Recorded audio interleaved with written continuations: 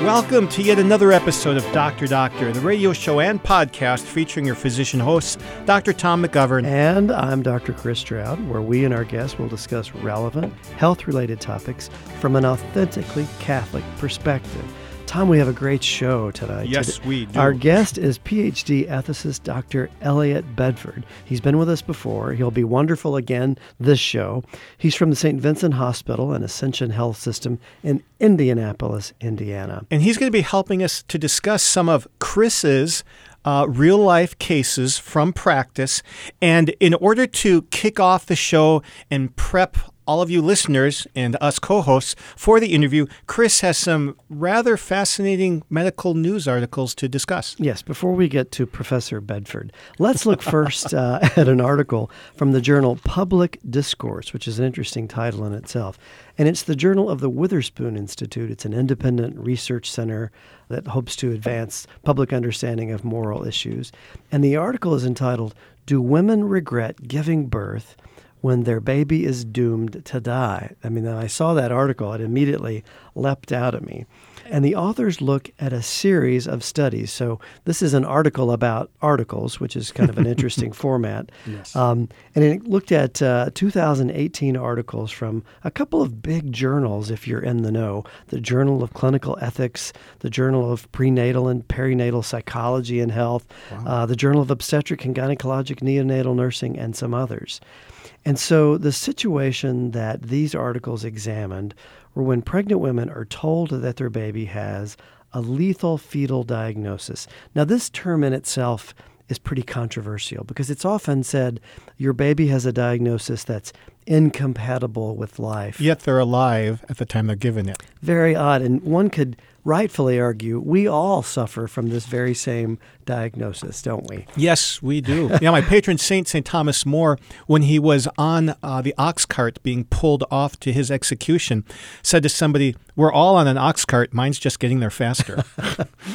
So that's exactly what these studies were looking at, women that are told this, and then some women will choose to continue their pregnancy and participate in what now is called perinatal hospice. That is to say, continuing caring for and loving the baby and letting this take its course naturally. Might some of these babies die before birth? Yes. Okay. In general, the diagnosis would suggest that the baby may die up to before birth or shortly thereafter. Okay. And of course, shortly thereafter, it can be very widely defined. And then, of course, another set of mothers will often choose and, as we read more, are encouraged to terminate the pregnancy because, after all, isn't that the more humane thing to do? Otherwise, a direct abortion. Exactly. It's better for the mother. It's better for the baby. We're going to eliminate suffering by causing premature death. So what's interesting is these researchers found what they call an absence of regret in 98% of participants who chose to continue their pregnancy. And I sort of had a gut feeling from my own practice that that would be the answer, but I was astonished to see the number that high. And assuming that this is a random or a population that is representative of the whole, you would expect there to be a number of women who would favor abortion in certain circumstances, wouldn't you? Yes. I mean, interestingly, these women that chose to continue their pregnancy, they reported enhanced relationship with the baby, a real sense of getting to know the baby after the diagnosis, better relationships with their family despite giving birth to babies with these, in many cases, terrible diagnoses. And equally interestingly, the abortion-elected group was just the opposite. Wow. They struggled with depression. They struggled with a sense of regret and having been misled. So interestingly, even though it may be somewhat counterintuitive to our listeners and to some of our colleagues in medicine, women, when given the opportunity and explained the option and choose to continue carrying their pregnancy, despite these terrible diagnoses, actually are much, much happier and, as the study says, have a complete absence of regret. So now you can even tell your patients in this horrible situation, you have twice the chance to be happy if you carry this baby. Absolutely. I mean, scientifically, we've proven that. And I can think of a few patients that I've cared for over the years that have said things like, I get to love my baby, but I don't know how long this child is going to live, just like I didn't know how long my other child was going to live who didn't have the diagnosis. And I've heard patients say things like, we're taking our baby to Disneyland. We're doing all of these things with our baby. We're just doing it before the baby comes out. Yes, very good. And they report bonding. And, one of the amazing things about women is their ability to be moms. And they can be phenomenal mothers, even when the baby's inside them, and especially when the baby has a tough diagnosis like this. Pretty amazing, don't you think? That's beautiful, though. Thanks for bringing that up. I learned something. This whole idea has really given birth, pun intended, to this specialty known as perinatal hospice. And in most cities of size around the country, there are perinatal hospice resources available to people that moms and dads and families can get plugged into, learn more about approaching a devastating pregnancy like this. And let me give you a couple of websites to maybe check out, and we'll put these on our Facebook page. Great. The first one is perinatalhospice.org, perinatalhospice.org. That's a great website that really can take you to some terrific resources. Another one is called caringtoterm.org, a terrific website. And then finally, one of the greatest books I think I've ever read, a patient gave it to me a couple of years ago, and it's called A Gift of Time, Continuing Your Pregnancy When Your Baby's Life is Expected to Be Brief. And it's by Amy Kubelbeck and Deborah Davis, both PhDs. It's available on Amazon or your favorite bookseller. It is a great read. If you know someone that's affected by this condition, you really want to do something meaningful, get them a copy of this book. And then one last study that I think is really interesting that I'll point out is from May of 2011. And this is for all of our listeners who might know someone who's dealing with loss of a pregnancy or of a newborn. And it came from the journal Birth, Issues in Perinatal Care. And it looked at the importance of affirming motherhood of women whose pregnancies are affected by fetal anomalies. And they found that when our colleagues, Tom, health professionals, affirmed the status of mothers and affirmed the values of the babies involved and the significance of their losses, they were perceived much more positively, and the mothers reported much higher satisfaction scores in dealing with this devastation. Can you describe what some of those interactions would have been like or where they would have occurred? Yeah, I think one of the most important things that healthcare workers, whether they're physicians or nurses or others, can say to a woman who's going through a loss is to say, I'm sorry for your loss. You're losing a child, and I know that has to hurt, and it should hurt. You're losing a child.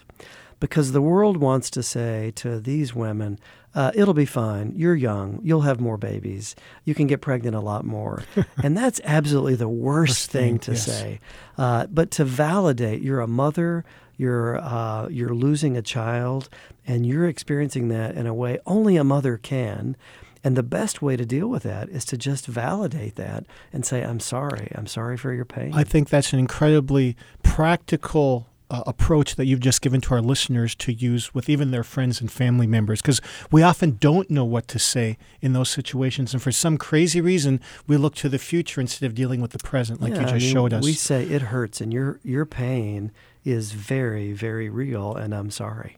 Now it's time for our medical trivia question of the day. And this is a complicated one. It is, but the answer is very brief if you know what it is.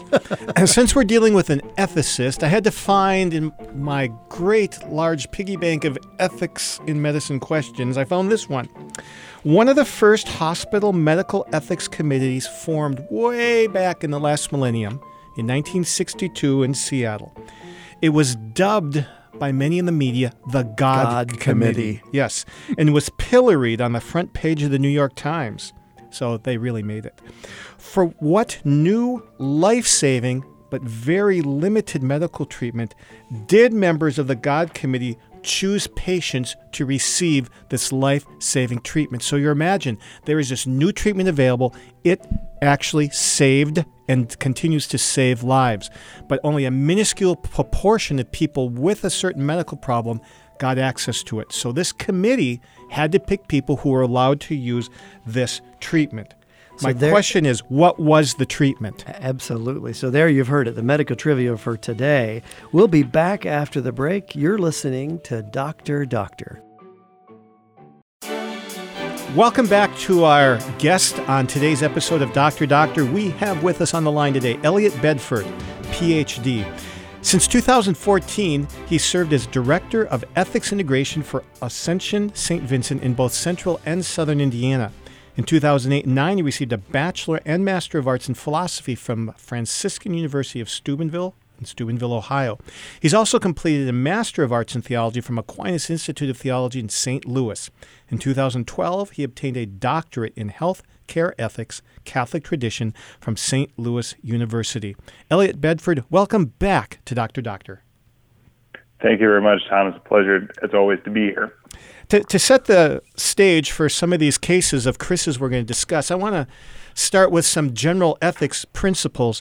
And there was a quote that one of our previous guests, who's an internist but also is kind of an ethics integration person in his institution in Iowa, he said that every physician-patient encounter is a moral encounter because the patient is asking from his physician not only his knowledge, but his whole life experience, his advice, and of course this is colored by his worldview. Do you think that what that doctor says is correct or not, and why? Oh, absolutely, I would agree with that sentiment. There's a famous philosopher or ethicist among my discipline named Jack Gallagher, who said, "There's no ethics-free zones."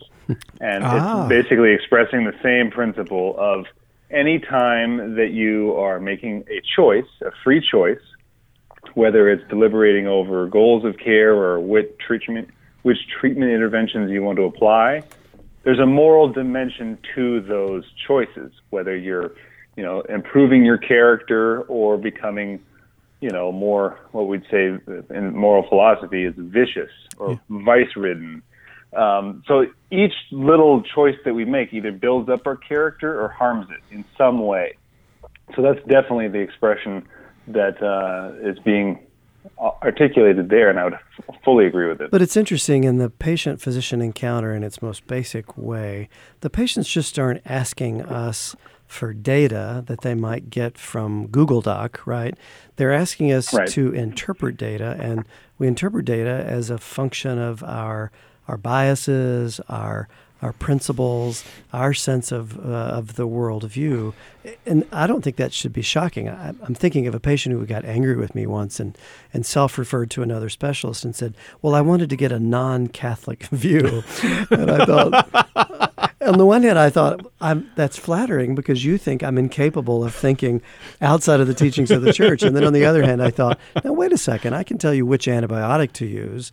It's not a Catholic antibiotic. But we really do bring all of that with us to every patient encounter, don't we? You do. And I think one of the ways that medicine could be going right now is increasingly viewing physicians as technicians, or I like to say it as vending machines. Yes. So, I go as a customer to receive whatever type of service that I want. I give the money and the information, and I'm able to, make my selection. But in reality, we want and need human interaction. And I always hear this expressed, in a real simple way of when a physician is asked by a patient, well, what would you do, doc, if you were in my situation, right? That cuts right to the heart of things. Of you're a human being too. I want to know your perspective on it. Well, one of the things that you do, Elliot, so well as an ethicist is you have this incredible vocabulary that a lot of us don't have. And I know by the end of our session tonight, we're gonna have a better vocabulary. But is there really a difference between the terms ethical and moral? Help us with that. So if you want to be, super technical, then yes, there would be a difference. Colloquially, though, people use them interchangeably. So don't feel like you're missing something if you use them interchangeably. But really, ethics is more about kind of a scientific and organized, systematic way of thinking about rules or principles. Like if you say, I have an ethical system of I'm that's very much focused on duty. Well, that's kind of your philosophy of how you make decisions about what's right or wrong. Oh, morality, and ethics more comes from the Greek root of ethos. Morality is more from the Latin side of things, and it talks about things like moral values and principles, like the idea that human beings have intrinsic worth, that we hear in our Catholic tradition. That's a moral value, and then we make decisions off of that, so we can develop a moral philosophy off of the idea that we have intrinsic value made in the image and likeness of God. So, like I said, there is a technical difference, and morals, I would say, more applies to values and character, whereas ethics is more about structured ways of thinking. Okay, that's helpful. Now, I'd like to get into a little nitty-gritty of what we are looking when we're evaluating an ethics case. When I was in medical school, and it was a secular medical school, we were given 4 criteria to make ethical decisions. And I'm curious if these criteria blend with, are opposed to, or incomplete compared to Catholic criteria. And they are, number 1, a respect for autonomy. That is, we're not telling patients what to do. 2, non-maleficence, which means we're not going to harm anybody. Number 3, beneficence, which means we're going to do good for somebody. And number 4, justice. We're being fair. So are those part of Catholic ethics? Is it complete? How would you answer that? I would say that those are attempts at a kind of common language across different moral worldviews. And when you really look at the Catholic moral tradition, there are some incompatibilities with at least how those are commonly expressed in secular bioethics. And the really easy example is go back to the vision of the human person that I just articulated. We're created in the image and likeness of God. That's a very clear, we call it anthropological vision from the Catholic moral viewpoint, meaning you can't intentionally kill innocent human life, and you ought to help it flourish, right? Food, water, nutrition, clothing, education, these are things that the Catholic moral tradition says human beings have a right to. So that means that there's limits based on that vision of human dignity to things like people's autonomy, right? So people don't have the free ability to kill, for instance, in cases of direct abortion. So that's a limit on autonomy. Where if you go to a secular bioethics, where autonomy facilitation is kind of the end-all, be-all, it says that a woman can have a right to directly terminate her pregnancy, even though that might cause harm to they'd call it potential life.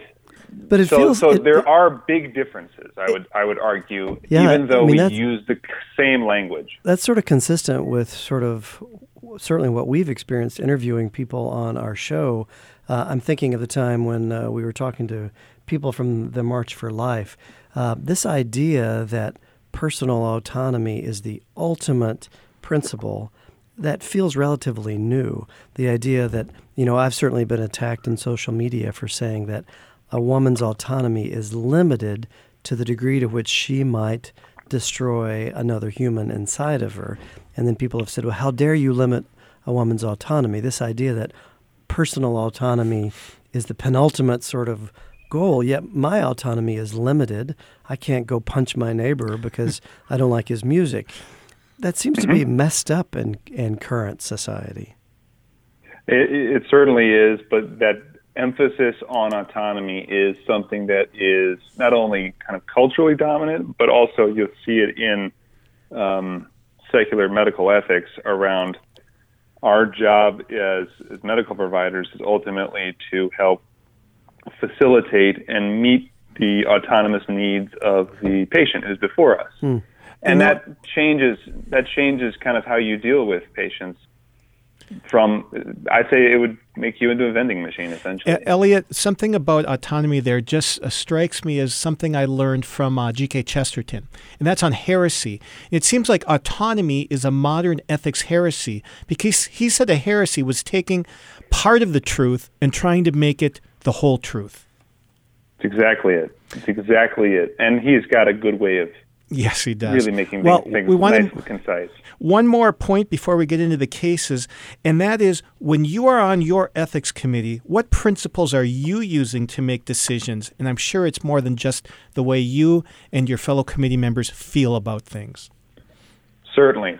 Moral intuition is an important piece. So that's when you feel something. But the whole task that we have is to translate moral intuitions into moral reasoning.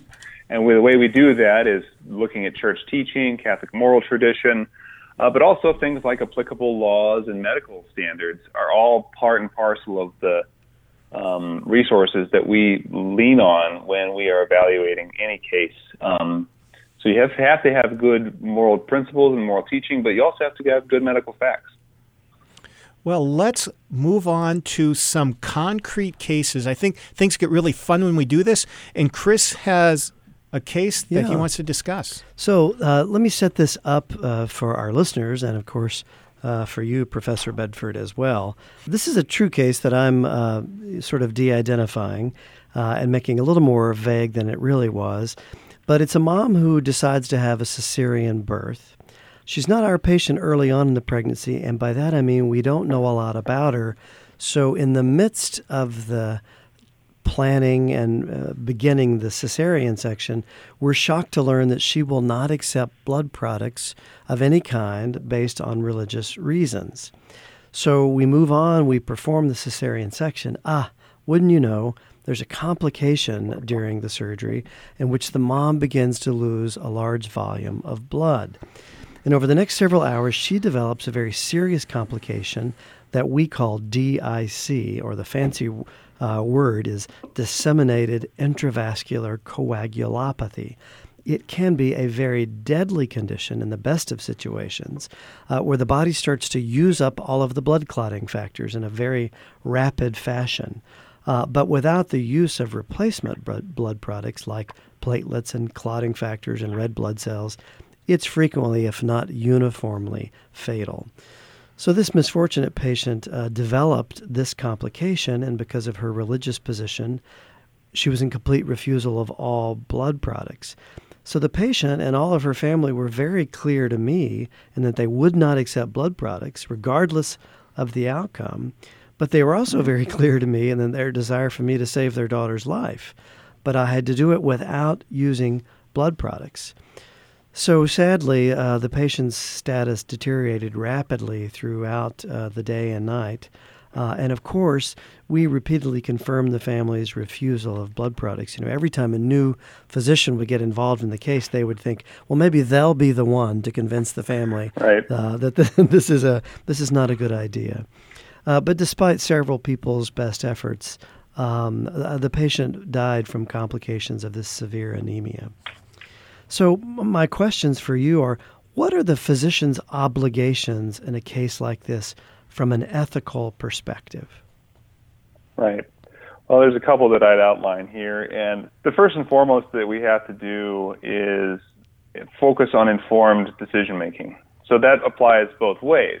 So you as the patient, or as the physician, informing the patient of all the potential risks and complications of moving forward with, delivery and being pregnant and all those type of things. And then also with cesarean section, describing, it's a fairly routine process that we do now, especially in the United States, but it's still a major surgery. Sure. And they need to know all of the details there. So that's the other piece.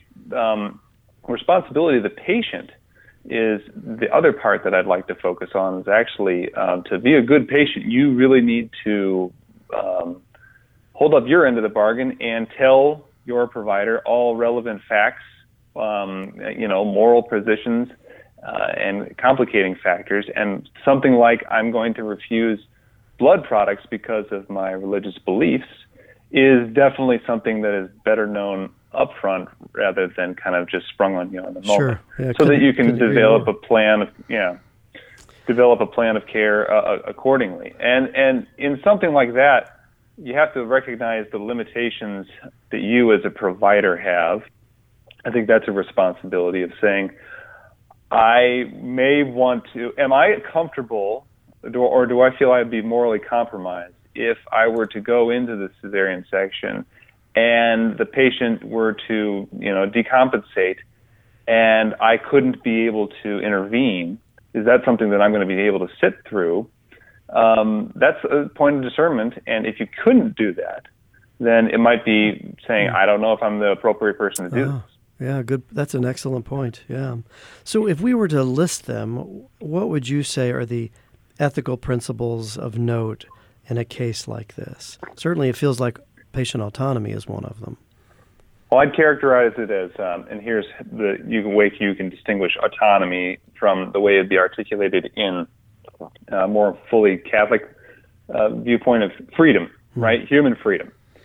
The ability to make choices, even though we might necessarily say that it's based on an erroneous belief, but the idea that they are able to make an informed decision based on their evaluation of all of the burdens and benefits of any particular medical intervention. So obviously the Jehovah's Witness faith, people there have really thought this through in terms of their refusal of blood products, right? So that's a well-established thing that people know widely. And the fact that, this person is adhering to that, I think that there is also a dimension in which we're saying, I'm respecting your human freedom to be able to make those evaluations and make that choice. But at the same time, you have to respect my freedom to be able to say, I don't think this is good medicine. I don't think I'm going to be able to participate. Or I do.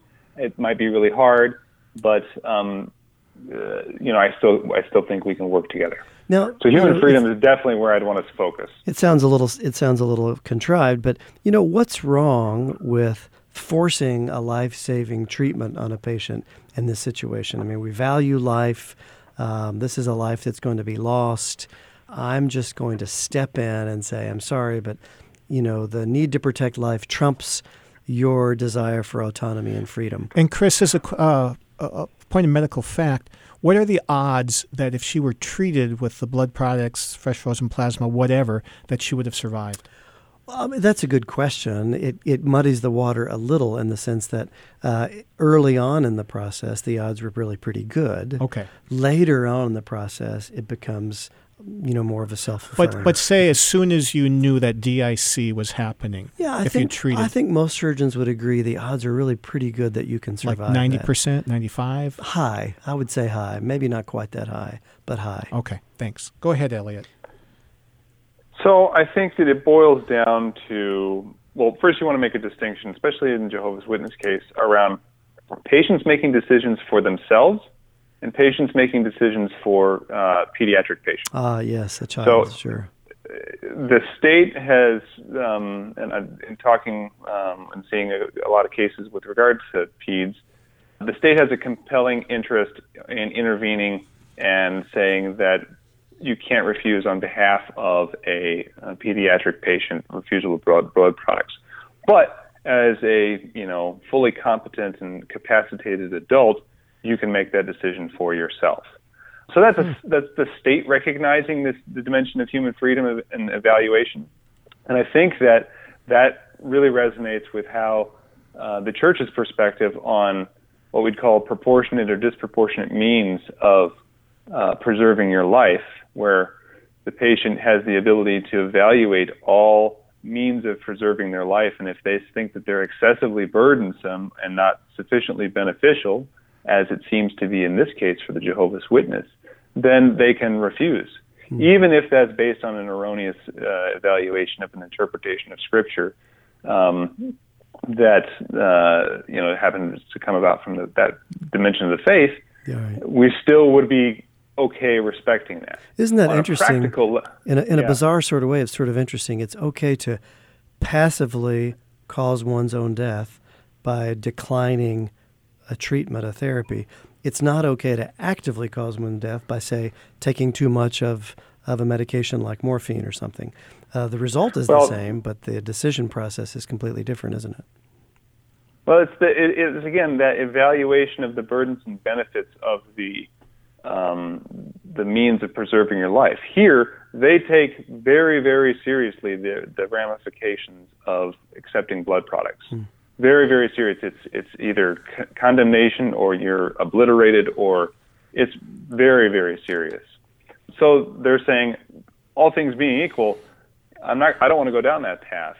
And on a practical level, I'd have to ask you as a physician to say, what are you willing to do? Are you willing to commit assault to see this thing through? Because those are practical consequences that you'd have to deal with as well. Sure. It gets more complicated when we're talking about refusal of C-section for fetal indications. Sure. All those type of questions that you as a physician have to ask. What am I willing to do? What lines am I willing to draw and cross? And I think that's how it all balances out. This has been fascinating. We have another case to discuss, but we're going to give Elliot a breather, take a break here, and we'll be back soon on Dr. Doctor.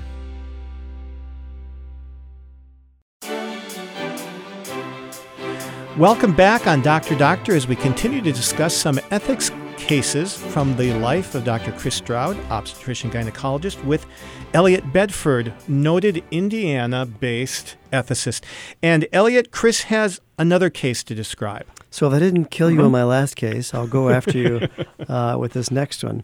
I think listeners will find this one interesting. This is the case where a mom is pregnant with a baby who has a lethal anomaly. I don't like that term, but it works. And we talked a little bit about some research at the top of the show on this topic. This mother transferred to our practice late in the pregnancy, and we detected a very serious anomaly. We learned at about 29 weeks of her pregnancy that the nature of this particular anomaly is such that the baby would be fine as long as it stays inside the mother, but really the moment it's born represents the moment of its death, or shortly thereafter, as soon as breathing is required. So the mother reacted in such a way as to say, I want this over. I want this nightmare over. You've told me my baby has no chance to live after it's born, so I want to be induced. I want my baby to be delivered right this minute, right now, at about 30 weeks of pregnancy. Now, for this case, our listeners have to know that babies born at 30 weeks of pregnancy may, in fact, do just fine, but they may have considerable hardships because of being premature. And, of course, they could even die simply because they were born that prematurely. So here we have a mother saying, it doesn't matter. The outcome is going to be the same. My baby is going to perish immediately at birth. Why do you want me to suffer longer? I want this over now. So, Elliot, what are the ethical principles that we need to call out in a case like this? I think the first thing you look at is the dignity of the baby is a thing that really stands out in my mind as we need to keep that in mind. So we understand that even though they have this lethal anomaly, that they're still a child of God, made in the image and likeness of God, and we don't want to treat them any morally differently because they have this lethal anomaly. The second piece I'd look at is actually the suffering of the mother. Right? This is a devastating, acknowledgement, and people need to process those things, especially over time, because there's a huge sense of loss. And so, what I think we do to help focus on both of those dimensions is talking about, especially with the mother, trying to find ways to help her grieving, especially from a social dimension. So I know in a perinatal palliative care type of setup, dealing with finding social support groups, right, of patients who've had a similar experience can do a great job of helping answer questions, and what you don't want to, what you want to avoid is making people feel alone, isolated, like the world is over. Those are things that really just, weigh on people's souls. And the idea of this is a person, and it's not that we just get over them, right? That's not something that we want to do. We don't just get over them and move on. You're always going to be a mother, because you already are. And so we're going to try and make this the best experience that you can with the time you have left. And I think that some research that I had recently just saw. I forget where exactly, but it looked at cases like this that said when researchers went out and asked mothers who had gone full term. Elliot, Elliot, we're laughing because you have no way of knowing this, but we just talked about that research before you joined us on the show, and you're exactly right. We were both thinking the same thing there. That it's been shown empirically that these moms generally are absent of regret. When they make that decision. 95%. Yeah, they say I wouldn't change anything. Yeah, we set you up there by not telling you that. Sorry, but some would say, come on, don't be academic about this. The outcome is going to be the same. This child is going to die the moment it's born. What difference does it make if the child dies 4 weeks from now or 4 minutes from now? How do you reason through that kind of argument? Well, like I said, just because somebody's going to die eventually doesn't mean you get to end their life and there's no moral difference. Yes, we're all suffering from that condition, aren't we? Yes, we all have that terminal condition. Doesn't justify you bringing it about sooner. But I think that it misses the point around helping people heal and helping people process. And invariably, I think that if you're able to address those concerns, which is allowed for in the interim, it's a lot easier to help process and grieve that loss while you still have the baby in utero, from what I've seen experientially. It does make a difference. Yeah. It really does make a difference if you're able to do that versus, okay, just get this over with and move on. So, Elliot, if you were having this debate with your non-Catholic counterpart at a secular health system, would their arguments be different from yours, or would the two of you come to the same conclusion, do you think? No, I think that they would look at it in much more based on consequences and outcomes, of saying the outcome's the same, so there's no moral difference. I would say the means matter, and that's what we need to focus on. We know that the baby's going to die, but that doesn't justify us ending its life early or disrespecting its life by dismissing it. It's interesting.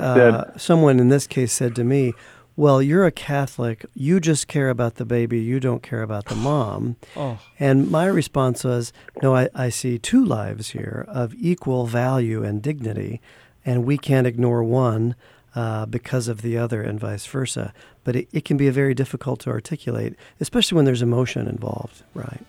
Certainly. Well, Elliot, thank you. You've done a great job, as always, reasoning through these difficult cases and keeping Catholic teaching and the dignity of life at the forefront. It always makes me feel good to know that when we try to decide what to do, we try to always remember the dignity of every human life. And we'll be back after this break, and probably with a little more Elliot here on Dr. Doctor. So welcome back. You're listening to Dr. Doctor from the studios of Redeemer Radio. And as most of you loyal listeners know, it's time for the answer to the medical trivia question about the God Committee. Tom, do tell. Yes. So the God Committee got to decide in Seattle in 1962 which few patients could benefit from a new life-saving treatment. And what was this treatment that is widely used today? It's known as renal dialysis, or kidney dialysis, to save people's lives whose kidneys were failing. The machine acts like an external kidney, taking out the impurities, the toxins, whatever you have that are in the blood, and circling back good, healthy blood into the body. And this was the beginning. I mean, dialysis is so commonplace today. It's hard to imagine that just a few decades ago, you had to have a committee to decide who gets to use this technology. And that really brought about the need for ethics committees, which Elliot Bedford serves on and runs.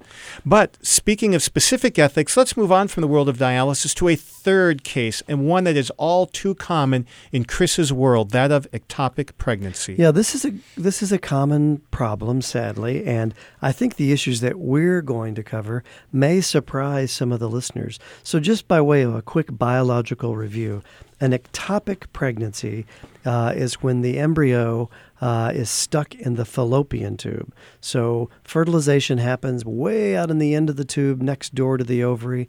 And then over the course of about 10 days, this embryo, we would call it a baby, has to float down the fallopian tube and then land in the uterus to implant.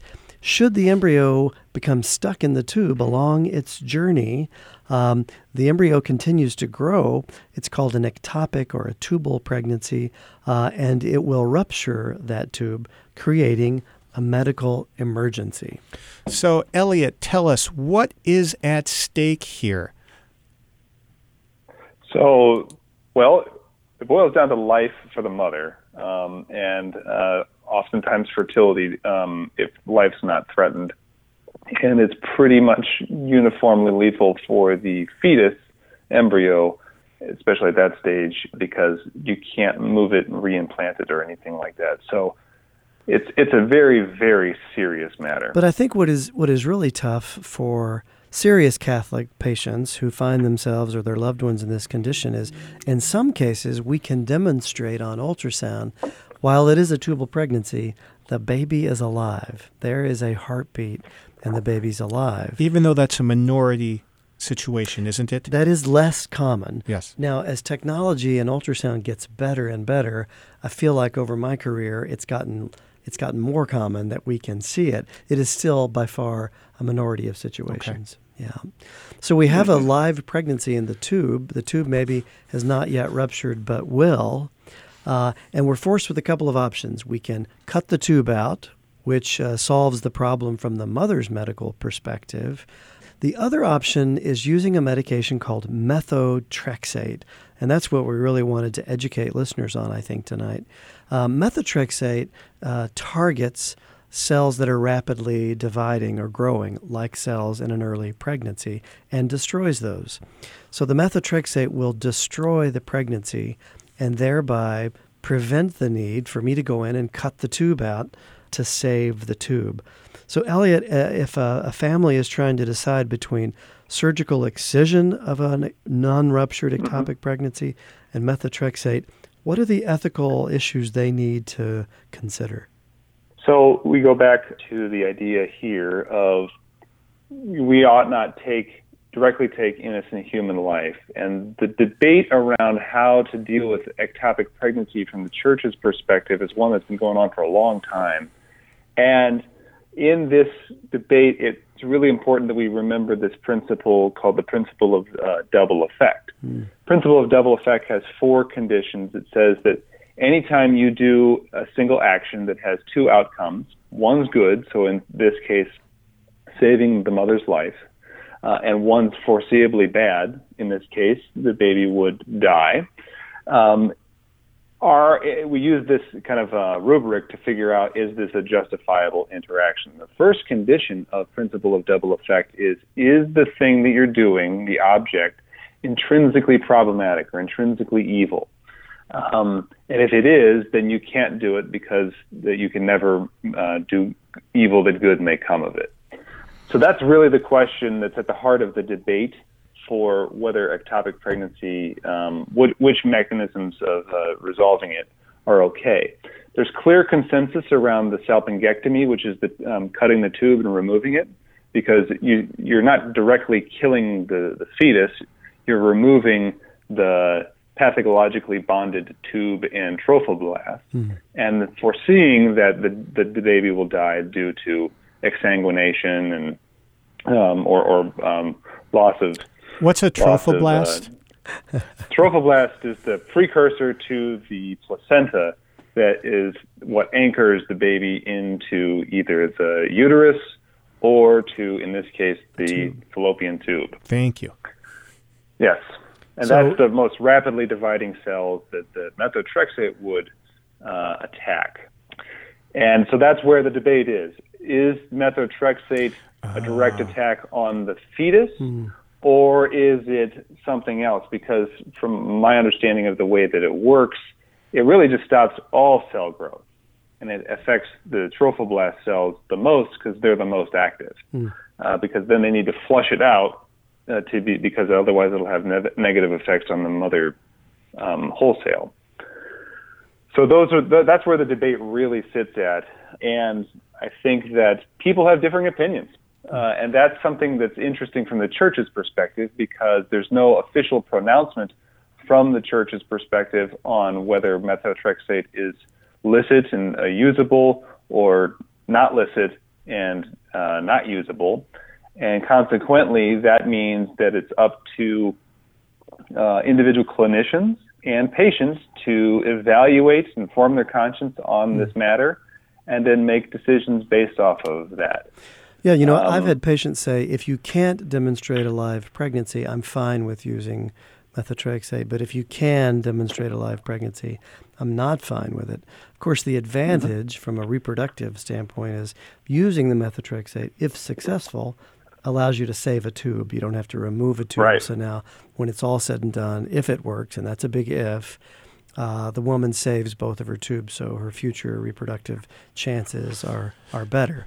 So under the same reasoning, could you take out the trophoblast physically, which also is going to have the embryo or baby with it? I mean, would that be the same reasoning under which you could use methotrexate? I suppose it is possible in some cases that the ectopic is at the very end of the tube, and we can tease, if you will, the pregnancy tissue out of the end of the tube and not have to remove the tube. That's very uncommon that you're fortunate to be able to do that. But I guess that would be almost the surgical equivalent of giving methotrexate. We're just removing the pregnancy. Because if you say you did do an abortion and just remove the embryo, would the trophoblast continue to grow, or would it die? It would be impossible mechanically to remove one without moving the other. Okay. Yeah, we're talking. It's that tiny, and microscopic. Yes. From what I've seen in the literature, there is a problem around persistent trophoblast, especially when you do a surgical intervention that means cutting open the tube and scooping out, the fetus and the embryo and the trophoblast. So you have stuff left over, and in those cases, what they do is they go in and they use like methotrexate to go in and finish, separating the bond. So I think that what's really significant from a moral philosophical perspective is really characterizing what is it that we're trying to do here. Are we trying to, take a real easy example of if you've got a fetus that's, a couple weeks old here, and you go in and you inject potassium chloride into this baby, what will happen there? Right, that child's going to die. You've killed the child. Right, so you're going in and you're killing it as a means for removing it, right? Correct. That's a very clear example of violating the first principle of first condition of double effect. Where there's open question is methotrexate more like that, or is it more like you're just simply trying to separate the bond between the trophoblast and the tube, as Dr. Stroud was just saying? Because really, from a physiologic standpoint, everything gets resolved once that separation occurs. Mm-hmm. Is that accurate? Yes, I think that's fair to say. Yeah, and of course we're dealing with we're dealing with very small tissue that we have to just theorize. We can't actually look at it and see, which makes it just a little more complicated. Right, and so the idea of the fact that an ectopic pregnancy in which no fetus is present is just as much dangerous as a one that has a fetus present, indicates to me that it's not the baby itself that's causing the threat. It's this bond. Correct. And if you're able to come up with some way to do that separation, then you'd be able to remove the threat. So I think that's where there needs to be a lot more thinking and investigation and debate to clarify. But from the church's perspective, this is not something that's absolutely forbidden, because basically we don't have enough information. I was taken to my knees several years ago by a grandfather of a patient of mine who had an ectopic pregnancy. And so as we're talking about the surgery, before we go back to the operating room, he's becoming tearful. And so I stop and I turn to him and I say, what's what's wrong? What are you thinking? And he said, I want to know who's going to baptize my grandchild. And he looked at me and he said, you're a Catholic, right? So you'll do it. And, I wanted, if I could have crawled into the floor, I would have, because I had completely missed this. It had completely passed me by. But I want to tell you, we cut the tube out with the pregnancy in it, and I stepped out of the operating room and met them in the hospital chapel. And the family and I baptized this child of God. And it was one of the greatest things that I think has happened to me as a physician. So leave it to a faithful grandfather to bring we physicians to our knees sometimes. Well, Elliot, you've done a great job helping us think through some really complicated things, as we knew you would. Thank you so much for sharing your expertise and your vast knowledge of ethical principles. I am glad there are people like you in the world, Elliot. Thanks for being with us. I appreciate. Go ahead. Appreciate the opportunity to have a conversation with you all, and I appreciate your listeners as well. Well, Elliot and listeners, thanks for being part of and listening in on another episode of Dr. Doctor. We are the official radio program and podcast for the Catholic Medical Association, brought to you from the studios of Redeemer Radio in Little Fort Wayne, Indiana. Please share the good news of Dr. Doctor with a friend. Invite them to listen on iTunes or Google Play Podcasts.